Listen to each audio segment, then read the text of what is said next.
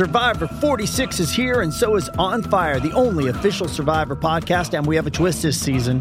The winner of Survivor 45, Dee Valladares, will be joining us every week. We're going behind the scenes of the biggest moments, the how and the why things happen, and the strategy and analysis you can only get from someone like me, a Survivor winner. Listen to On Fire, the official Survivor podcast, wherever you get your podcast. This episode is brought to you by Paramount Plus. Get in, loser! Mean Girls is now streaming on Paramount Plus. Join Katie Heron as she meets the plastics in Tina Fey's new twist on the modern classic. Get ready for more of the rumors, backstabbing, and jokes you loved from the original movie with some fetch surprises. Rated PG-13. Wear pink and head to ParamountPlus.com to try it free.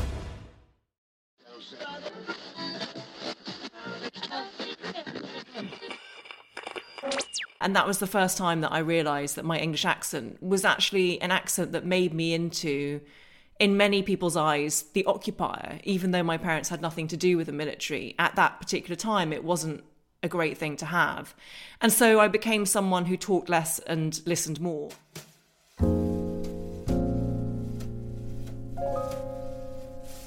Man who stayed over and brought a camp bed to my flat one night because he complained that my mattress was uncomfortable. And so I rolled off after our moment of intimacy and just like slept on this camp bed that he then rolled up the next morning and left. And we broke up shortly afterwards. But actually, it is true what people say, that every single one of those failed dates was an exercise in data acquisition.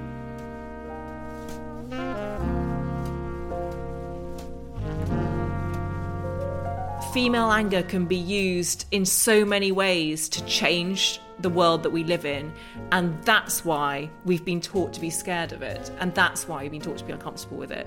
So it taught me a lot writing that chapter, and now I'm furious all the time.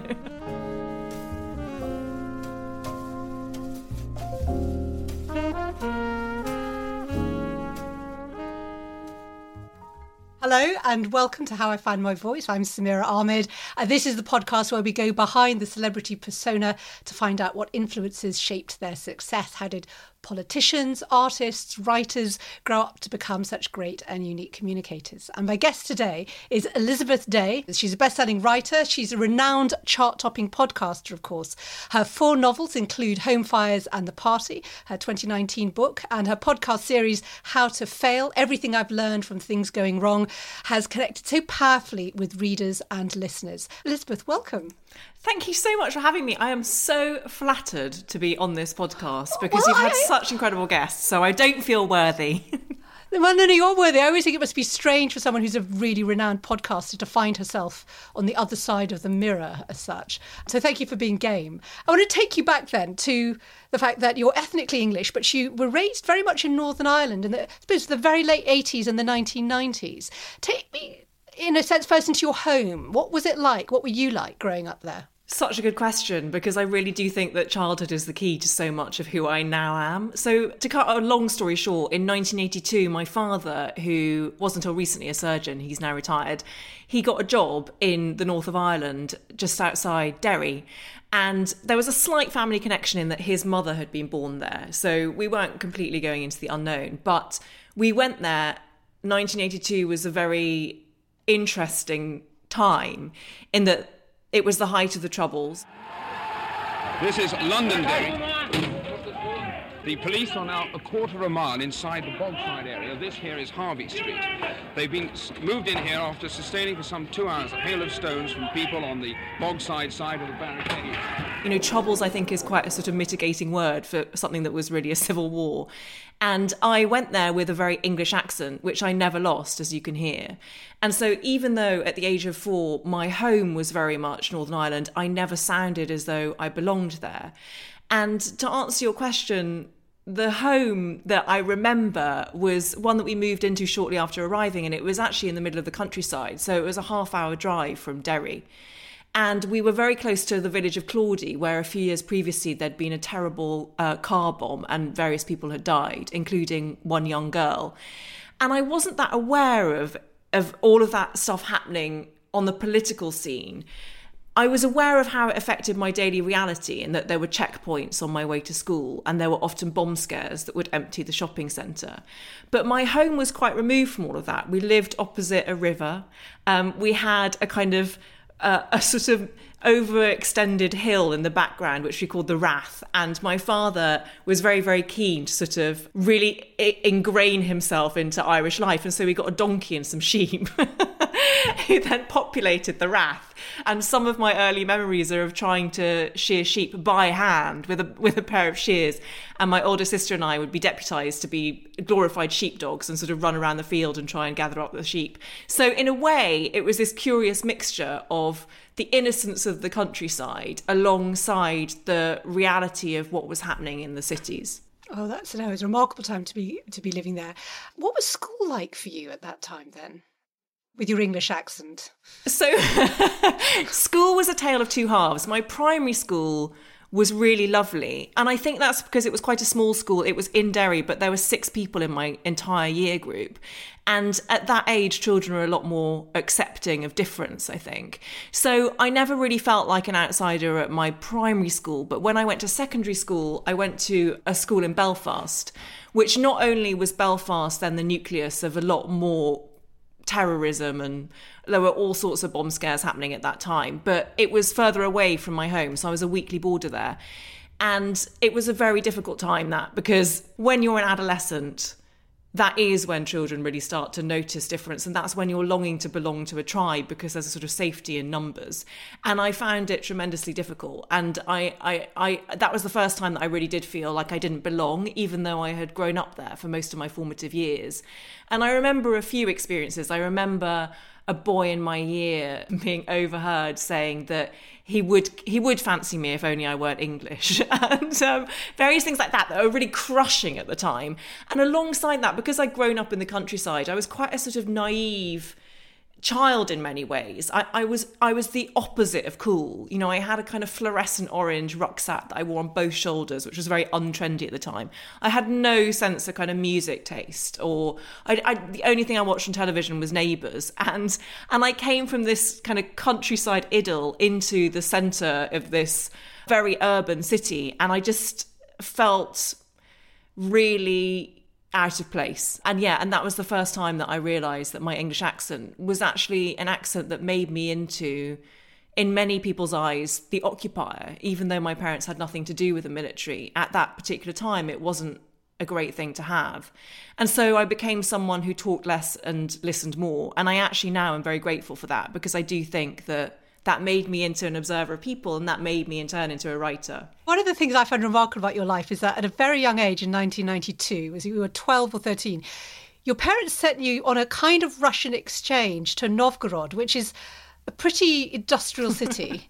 And you were staying with a woman who was clearly working as a prostitute to make ends meet, bringing men back to the flat. And you spoke almost no Russian at the time. It actually sounds a really frightening experience. What impact did it have on you? Hearing you say it like that does make me realise how sort of freakishly odd that was. It had a massive impact. And I think, like many things that are painful or difficult at the time, I sort of rubbed it out of my own personal history, and I didn't think about it until a few years ago, when I remember having a conversation with my friend Olivia, and it came up that I used to speak fluent Russian. She asked how that was, and I said, I got sent to Russia when I was 12 for a month. And she was like, what? And that was the first time that I'd encountered someone else's reaction, which made me realise, that was quite a strange thing, and it did really affect me. So how that happened was, at my school in Belfast, it was the only school in Ireland that offered Russian as a subject to study. And because I was quite a sort of counterintuitive child, I thought, well, if it's the only school, then I must absolutely do it. And no one in my family had studied Russian, so it seemed sort of quite an appealing thing. So I started learning Russian, and I was a year ahead of myself at the time. So that was another reason why I didn't really fit into this school, because I was also a massive nerd. And when I was very unhappy at that school, I left halfway through the year. And I ended up getting a scholarship to a boarding school in England, but it meant that I had these 6 months free, because I was going to go back and re-study the year that I should have been in.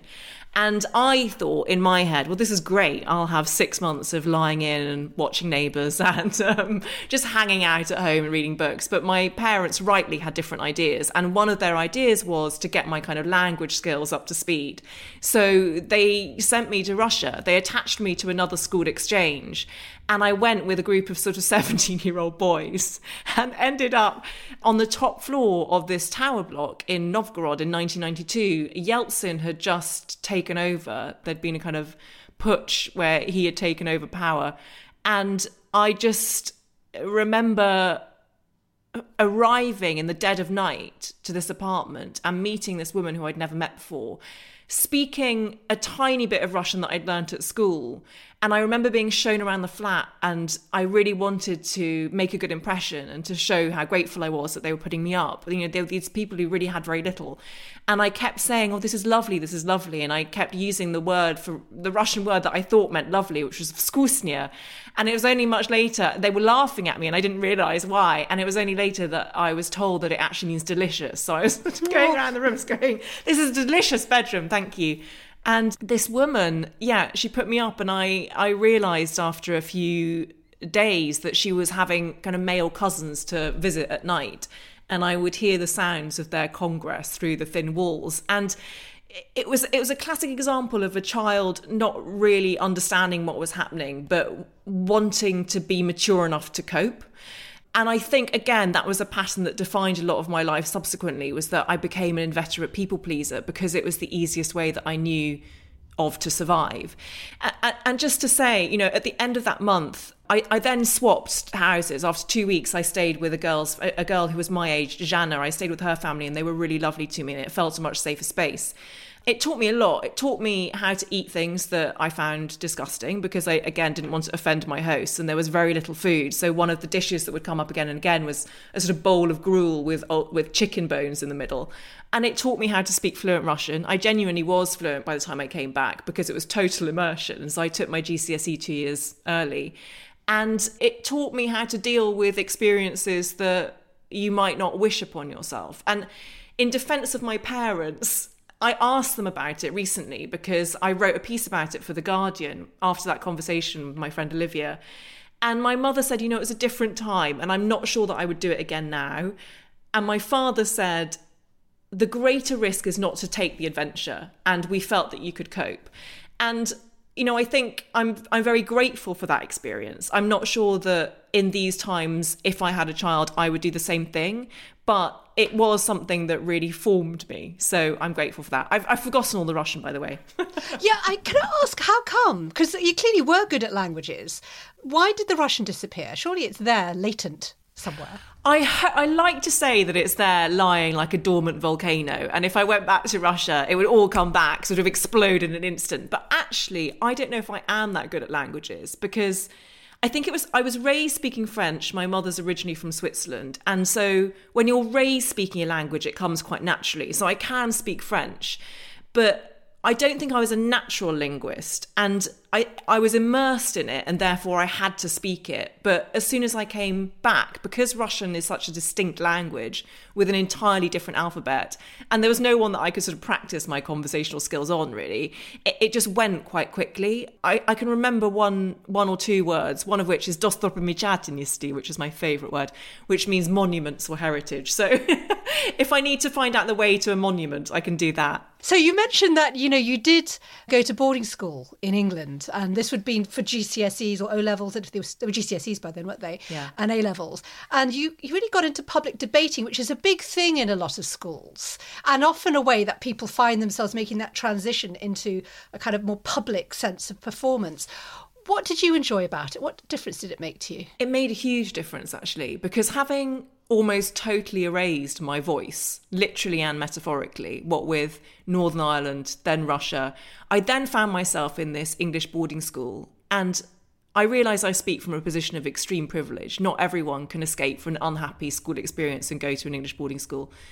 But I found there that I was totally accepted from day one because I spoke like everyone else. And it was so absurd to me because I hadn't grown up there and I didn't know any of the rules. And I used a lot of those experiences actually in my novel, The Party. There's the protagonist also finds himself at this posh boarding school on a scholarship and has to kind of adapt very quickly. But I still wasn't very confident. Even though I felt accepted, I didn't have that sense of self-worth. And my English teacher, Mrs. Malhewish, said, I think you should try public speaking and debating. And I thought she was crazy. And she's like, no, I see something in you and I think you should try it. And I did. And it was an unlocking of something for me because Mrs. Malhewish was incredibly supportive and taught me the skills necessary to appear confident even if you don't feel it. One of her greatest tips to me was to smile even when you don't feel like it, because smiling before you begin speaking really wins an audience over. And I just learned all of these extremely helpful practical strategies. And it turned out that I was good at it and I liked being good at it and I liked the kind of approval I got for it. And so I ended up doing loads of debating and loads of Rotary Club public speaking, entering loads of competitions. And it really did, I'm not sure it gave me confidence, but it gave me the appearance of confidence. And it taught me that actually sometimes just by flexing that muscle, you can become the thing that you're pretending to be. That's really well put. You were really good at exams. You were clearly always a hard worker. And I look at just how much you've accomplished, all the novels, the book, the podcast. Do you think that being good at exams, being a natural hard worker, prepared you adequately for the world of work, the workplace? No. In a short answer, no. And one of the interesting things that happened when I started doing my podcast, How to Fail, the first couple of seasons, so many people would say to me that they felt the entire decade of their 20s were a failure. And it was really interesting to me. And I think it's because it's the first time for many of us, and it certainly was for me, that you are in the outside world without markers of exam success to monitor your progress. So you're in this adult life, which is bafflingly free of signposts, and no one is rewarding you for being a good adult. And it can feel like you're just at sea and that nothing is happening quickly enough. And that was the thing about being good at exams. Actually, I wasn't very good at exams when I was in my Belfast secondary school, but when I was happier, I did get better. And I did work hard. That's the other thing that I should say, is that I'm not sure that any of this is like innate skill. I've always worked really, really hard for things. And then I realised when I became a journalist that working hard did not always guarantee the outcome that you most desired. And I spent 8 years as a staff feature writer on The Observer, which I had thought would be my dream job in many ways. And actually, I spent those 8 years. There were wonderful things about it, and I wrote some of the pieces I'm most proud of. But it was 8 years of being an inveterate people pleaser and trying to please my employers and saying yes to everything and saying yes to overtime and never once kicking up a fuss, never making a complaint, never asking for a pay rise, which I find shocking now looking back, in the hopes that I would eventually be rewarded and that they would intuit what I wanted and that they would promote me or I would do something different or I'd get closer to the goal that I wanted. And it took me a really long time to realise that that wasn't going to happen, and that instead of waiting for someone to reward me or to give me the kind of metaphorical A-grade exam result, I needed to find that for myself. And that's what ended up happening. I went freelance. Do you know, it's so interesting. When I was a reporter at Channel 4 News, I was always going out to do the story about A-level results every year. And girls were always doing better and better, and the gap of attainment was always widening. And after about 3 years, I just thought, how come I never see this translating into the workplace? Like women are suddenly overtaking men on salaries. And then I realised, and it's the biggest thing I tell girls when I go to speak in schools, is it's a big lie. This idea that A-levels, they get you the grades, but life isn't like that. You could argue life should be more like that. I think there's a big case to say life should be more like that. But I think just like you, I think a lot of us realise in our 20s that we weren't told the whole truth. Well, definitely. And I also, I'm not one of those people who will take to Twitter every year and be like, don't worry if you don't get the A-level grades you wanted because, I got a D and I'm fine. Because I actually think that that's really undermining for all the hard work that A-level students do. I'm a massive advocate of saying, try your best and try your hardest. And if having tried your hardest and your best, you fail at something, that does not make you a failure. It means that you will have learned something instructive from that. And I totally agree with you. And I also just want to pay tribute to you because you have done an immense amount showing other women like me that you can tackle unfairness and you can win. And that actually by speaking up and speaking out, you are not diminishing yourself. You're not making yourself difficult. You're not making yourself unemployable. You're actually just stating the facts about what you deserve through the lens of equality. And that's all that we're asking as women, as people who represent a minority, Black women in publishing. Like, all we're asking for is a level playing field in terms of equality of opportunity. Well, I know that. I mean, there's one thing I want people who haven't heard me bang on about this before is just ask for equal pay at the beginning and just keep asking, and ask your male colleagues. And of course, I found that most male colleagues would share as well.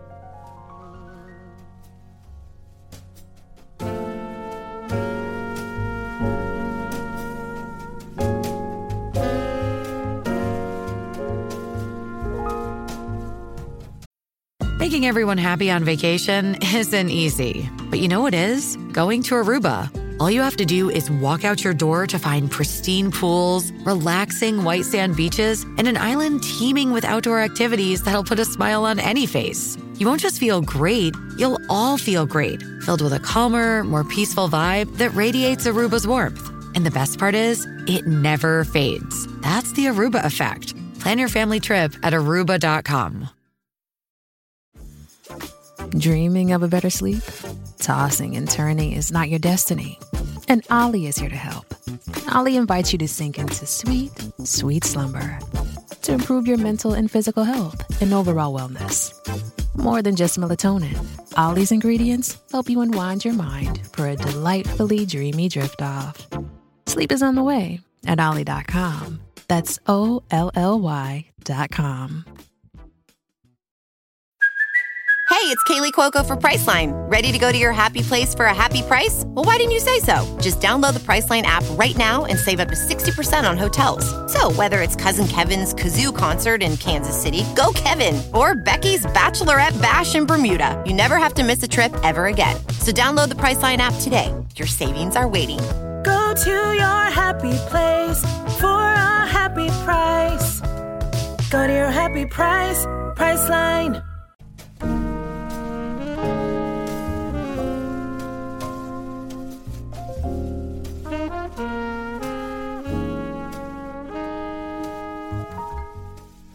I actually want to take you back a bit because journalism is where you started, and your first job was actually on the Evening Standard, the London paper, the Gossip Diary, which usually means, hanging out at parties, befriending celebrities. I think you've said yourself, to kind of get little tidbits for stories. How easy was that for you in your first job? It wasn't easy, but I was so grateful for Mrs. Malhewish and everything I'd learnt from debating, because because you're right that actually the job involved going to parties in the evening and sort of film premieres and stuff, which sounds incredibly glamorous, but actually you only ever go on your own. You don't know anyone, and your express purpose for being there is to try and find a sort of entertaining news tidbit that will make the next day's paper, which is really difficult to do. So I spent a lot of time sort of smiling inanely and hoping that I didn't, that I looked approachable. And I developed a tactic, which was I came up with one question which would guarantee some sort of news story if I asked it. And the question that I came up with was, who do you think will be the next James Bond? Because British people are totally obsessed. Like, even whatever anyone says, if they're a celebrity and they have an opinion about who will be the next James Bond, that is newsworthy. So that's what I did. I used to go along to these parties and I used to kind of G myself up in advance and try not to feel too shy and nervous. And I would go in, I would make a beeline for someone that I recognised, and I would ask them that question, and that was my sort of strategy for getting through. But there were some amazing times. I went to the first ever Lord of the Rings premiere, and it was one of the massive privileges of being a journalist, was that it gives you access into all of these rooms that you wouldn't have otherwise. And again, I realised that I was an observer once again, like way back as that schoolgirl in Belfast. I was kind of observing conversations and looking at how people interacted. And I found it completely fascinating. And I used a lot of that material in my later novels. So nothing is wasted. As Nora Ephron famously said, everything is copy. And I guess you see with celebrities, the ones who are actually decent human beings and the ones who aren't. Definitely. And I really do remember. I really remember the ones who were mean to me. There was one. Tell us. Well, there was one male actor who took such offence when I asked him what he was wearing. And I was like, mate, you know, women have been asked that for centuries. And it was at a film premiere. And I sort of did it deliberately because I was like, well, let me have a sort of equality of questioning, if nothing, even if I don't have equality of pay, let me make the questions equal. And he was so offended and angry. And it was such an abuse of his power as well. Like, he had all the power there and I was being perfectly nice to him. And then there was another time, I'm going to say who it was because he turned out to be really nice. I had to call up John Simpson, the veteran BBC journalist, and I was forced to do it by my editor, and I had to ask him, I can't even remember what it was, but it was something sort of trivial and absurd, and I had to ask him up, and he was clearly I had to call him up and ask him, and he was clearly on deadline, and he was a bit abrupt and put the phone down on me. And about 20 minutes later, my phone rang on my desk and I answered it. And he said, Elizabeth, it's John Simpson here. I just want to say I'm so sorry. You called me at a bad moment. I was like, oh, that's so nice of you. And yeah, you really do kind of learn the good ones quite quickly.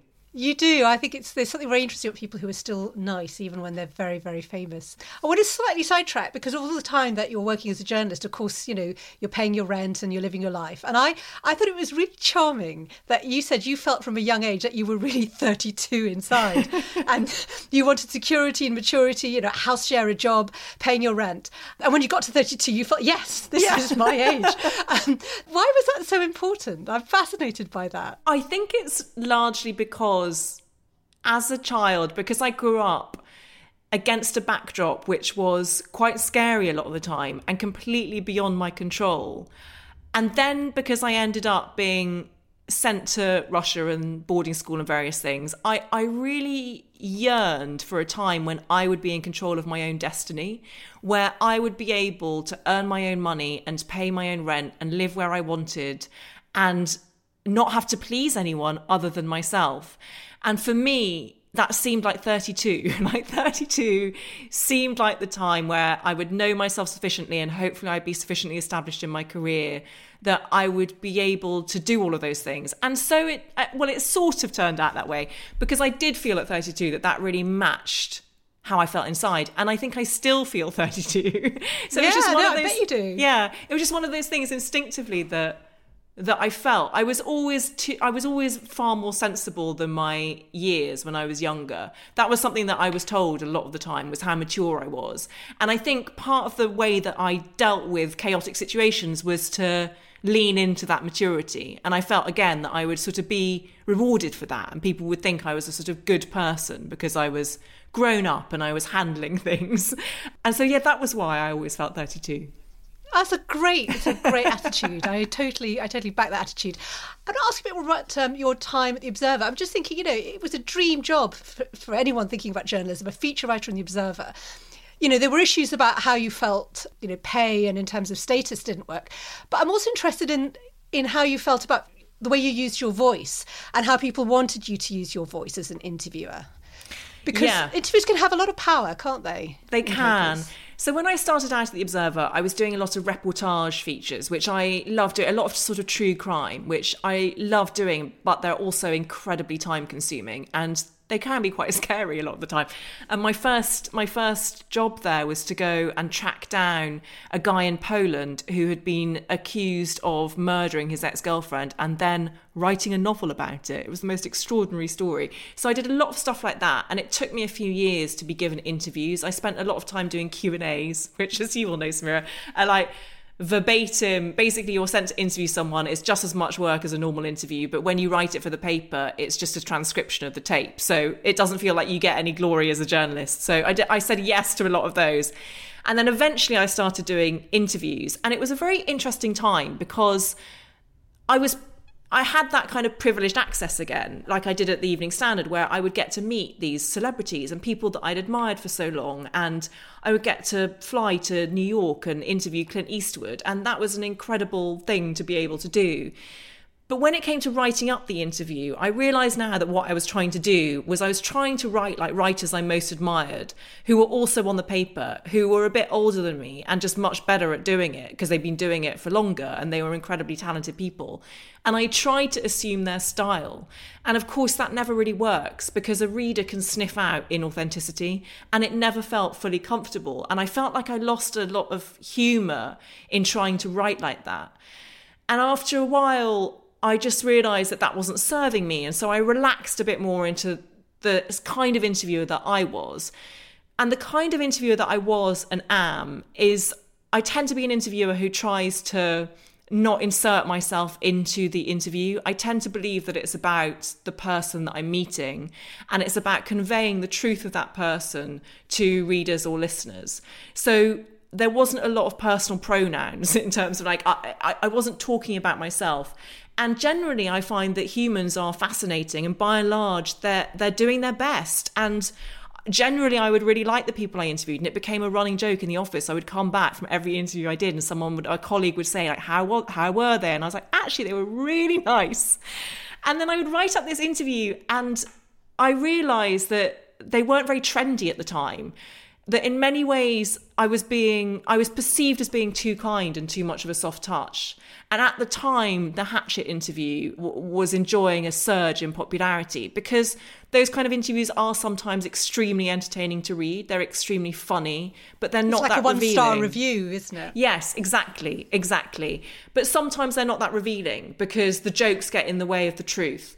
And it was that tension ultimately that I couldn't live with. And that's why I'm so glad that I did eventually go freelance. And I'm so lucky that what I do now with the podcast enables me to do exactly that kind of interviewing.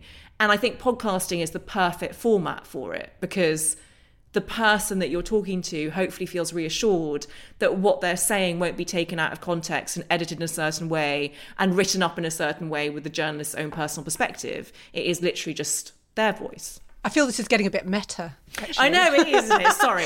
I want to ask about your move to LA. You moved to Los Angeles after the end of your marriage. And as someone who's lived there myself, I think it's a city that's often misunderstood. It's a city that all kinds of creative refugees and writers going back to the 1930s have found is the place where they find themselves. It was the right place for you to heal, wasn't it? Oh, it totally was. And I totally agree with everything you just said. I'm obsessed with the history of LA and Hollywood because it is a city founded on the notion that you can tell your own story and you can tell other people's stories. And that's a noble thing to do. That's what the film industry is. That's why I found it an incredibly creative, stimulating and healing place because I felt understood as a writer. People just accepted that I was a writer. I wasn't seen as the journalist on The Observer.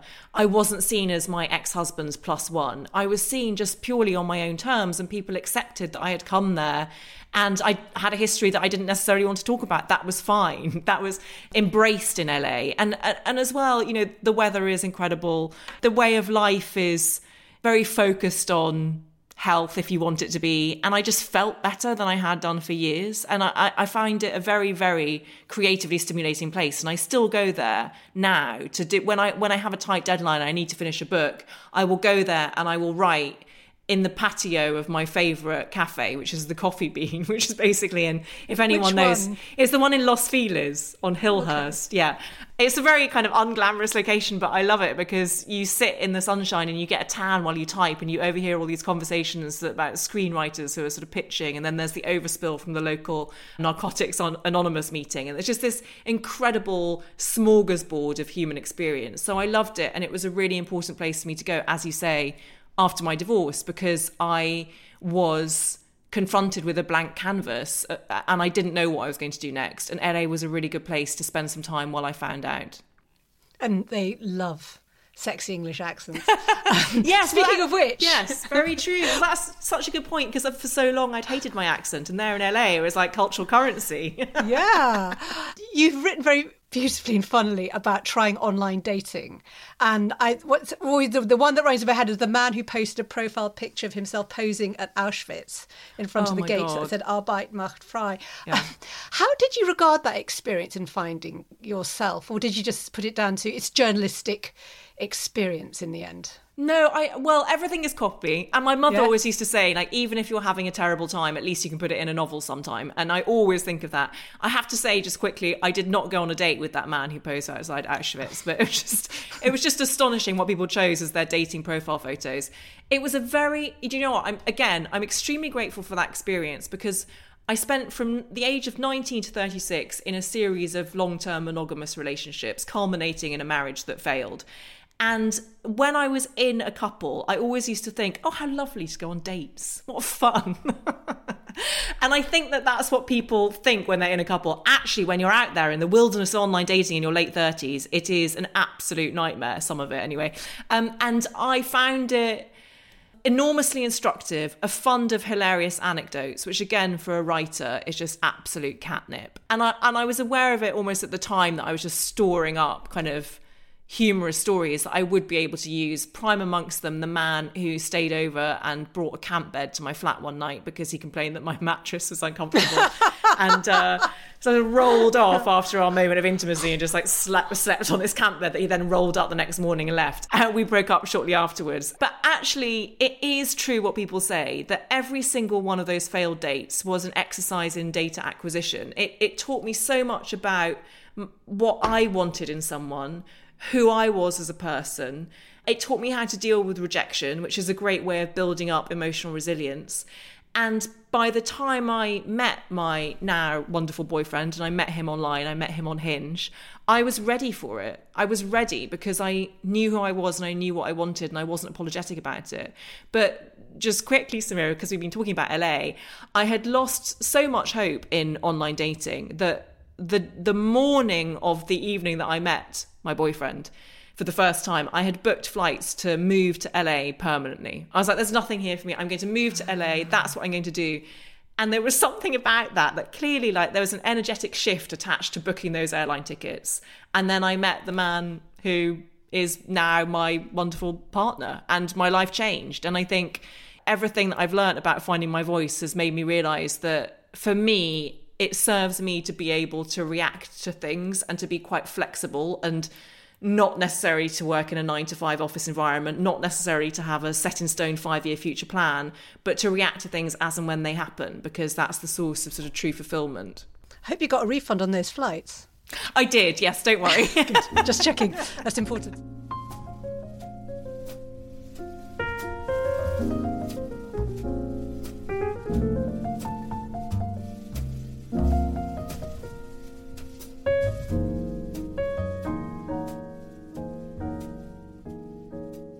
So the How to Fail podcast, which has been such a phenomenon, how did you come to create it? And when did you realise it had really hit a sort of a nerve in a way with listeners? Well, interesting that we should be talking about online dating, because the reason I launched the podcast was because I got dumped. So after my divorce, it took me a while to start dating again. And then I got into a long-term relationship with a different man. And that relationship ended out of the blue for me 3 weeks before my 39th birthday.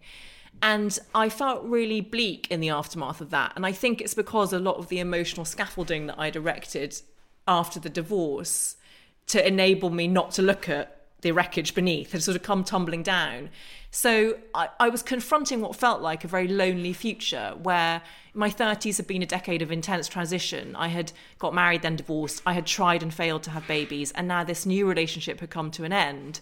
And with it, my hopes of having my own biological child were also vanishing. And I went to LA for a month to meet a book deadline. I was ghostwriting a memoir. And during that time, I was listening to a lot of podcasts, because listening to pop music made me feel too sad. And classical music was just entirely heartbreaking. And I was also having a lot of conversations with my female friends out there about what happens when we lose something that we thought we loved. And I realised that for all those points that my life hadn't turned out according to my plan, I'd actually grown enormously in strength, and I'd got to know myself a lot better. So those things came together, and I started to think, wouldn't it be great if we opened up these conversations about failure to a wider audience? And why don't I try doing a podcast? And really, when you asked me when I realised that it had hit a nerve, it was when I put the first episode out. And I had really done it for myself, I have to say. Like, I knew it was a good idea, but I didn't know how much resonance it would have until that first episode went live in July 2018. And I'm very lucky in that Phoebe Waller-Bridge is a very good friend of mine, so she was my first guest. Hello and welcome to How to Fail, the podcast that celebrates the things that haven't gone right. This is a podcast about learning from our mistakes and understanding that why we fail ultimately makes us stronger. Because learning how to fail in life actually means learning how to succeed better.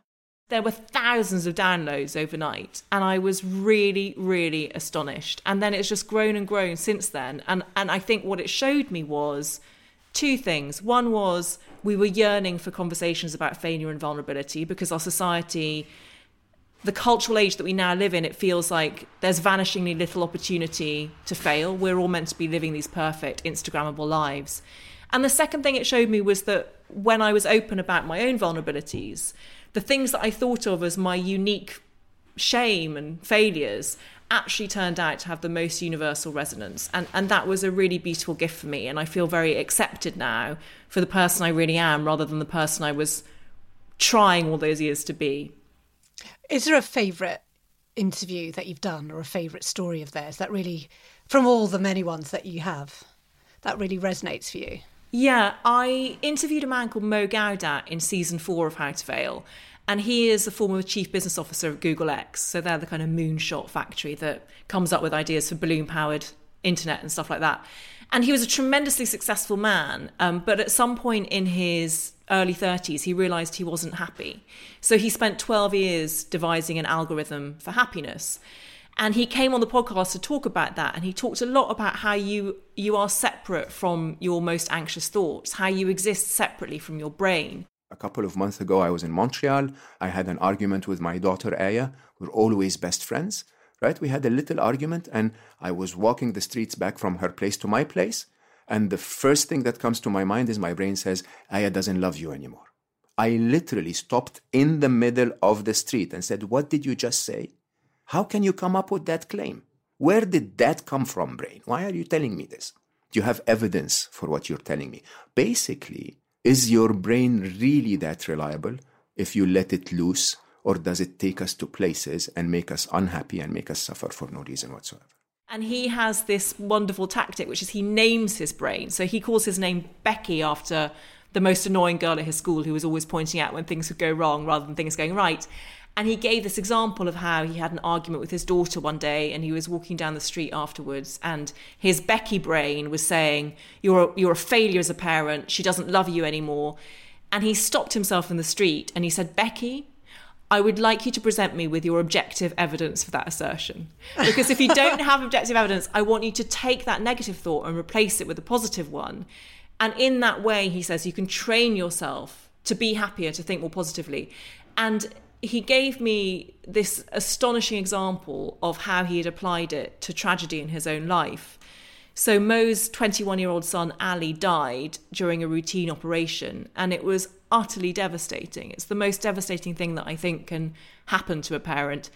And he said that in the weeks after Ali's death, he would wake up every morning and he would be in tears, and his first thought would be, Ali died. And after a few weeks of this, he thought he was still waking up in tears, still thinking Ali died. But he increased the length of that sentence and he added, yes, but he also lived. And in that way, he was able to live with his grief. And he changed the way that I thought about things and has honestly changed my life for the better. So that would probably be my most favourite one. It's quite late in your book that you write about this, but you talk about female anger, how history has not been kind to angry women. And it actually made you wonder a bit. I mean, you wrote about it very well, but it also made you wonder a bit if you were still wary of feeling you could talk about anger. How important is anger, do you think, in the way that you use your voice now? See, this is why you're so good at what you do, because that's such an astute question, because you're right that the anger chapter is late on in the book.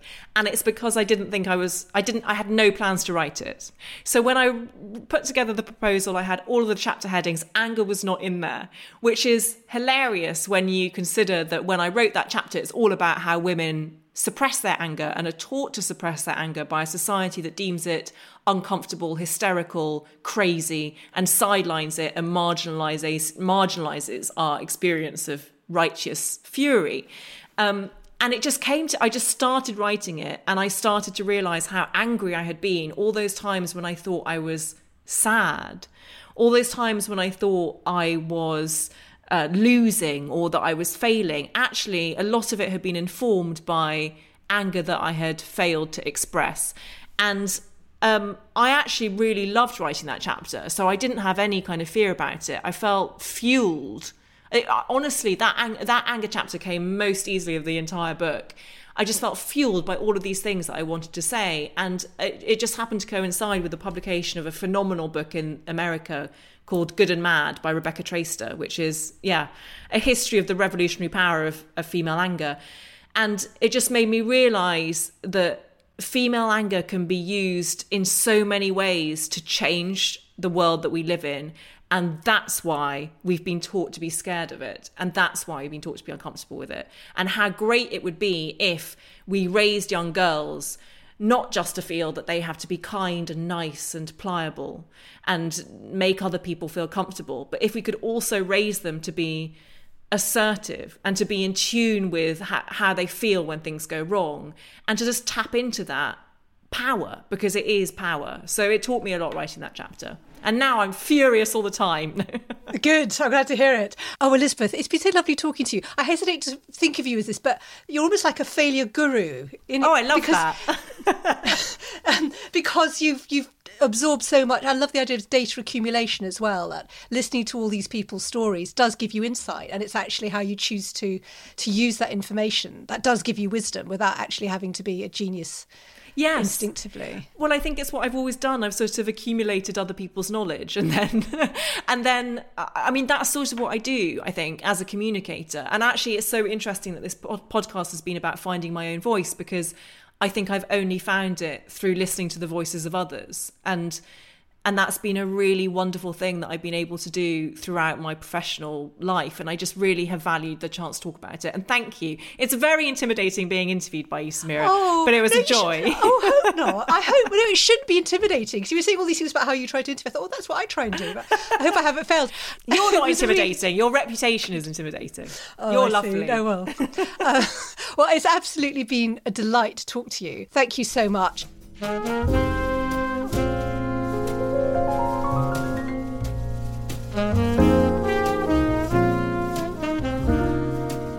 This podcast was made by Intelligence Squared. The producer was Farah Jassat, and if you enjoyed this podcast, please do subscribe, tell your friends and your family to check it out, and we'd really appreciate it if you could also take a very quick moment to rate and review us on Apple Podcasts. This helps us to raise the profile of the podcast, and it helps other people to find the show.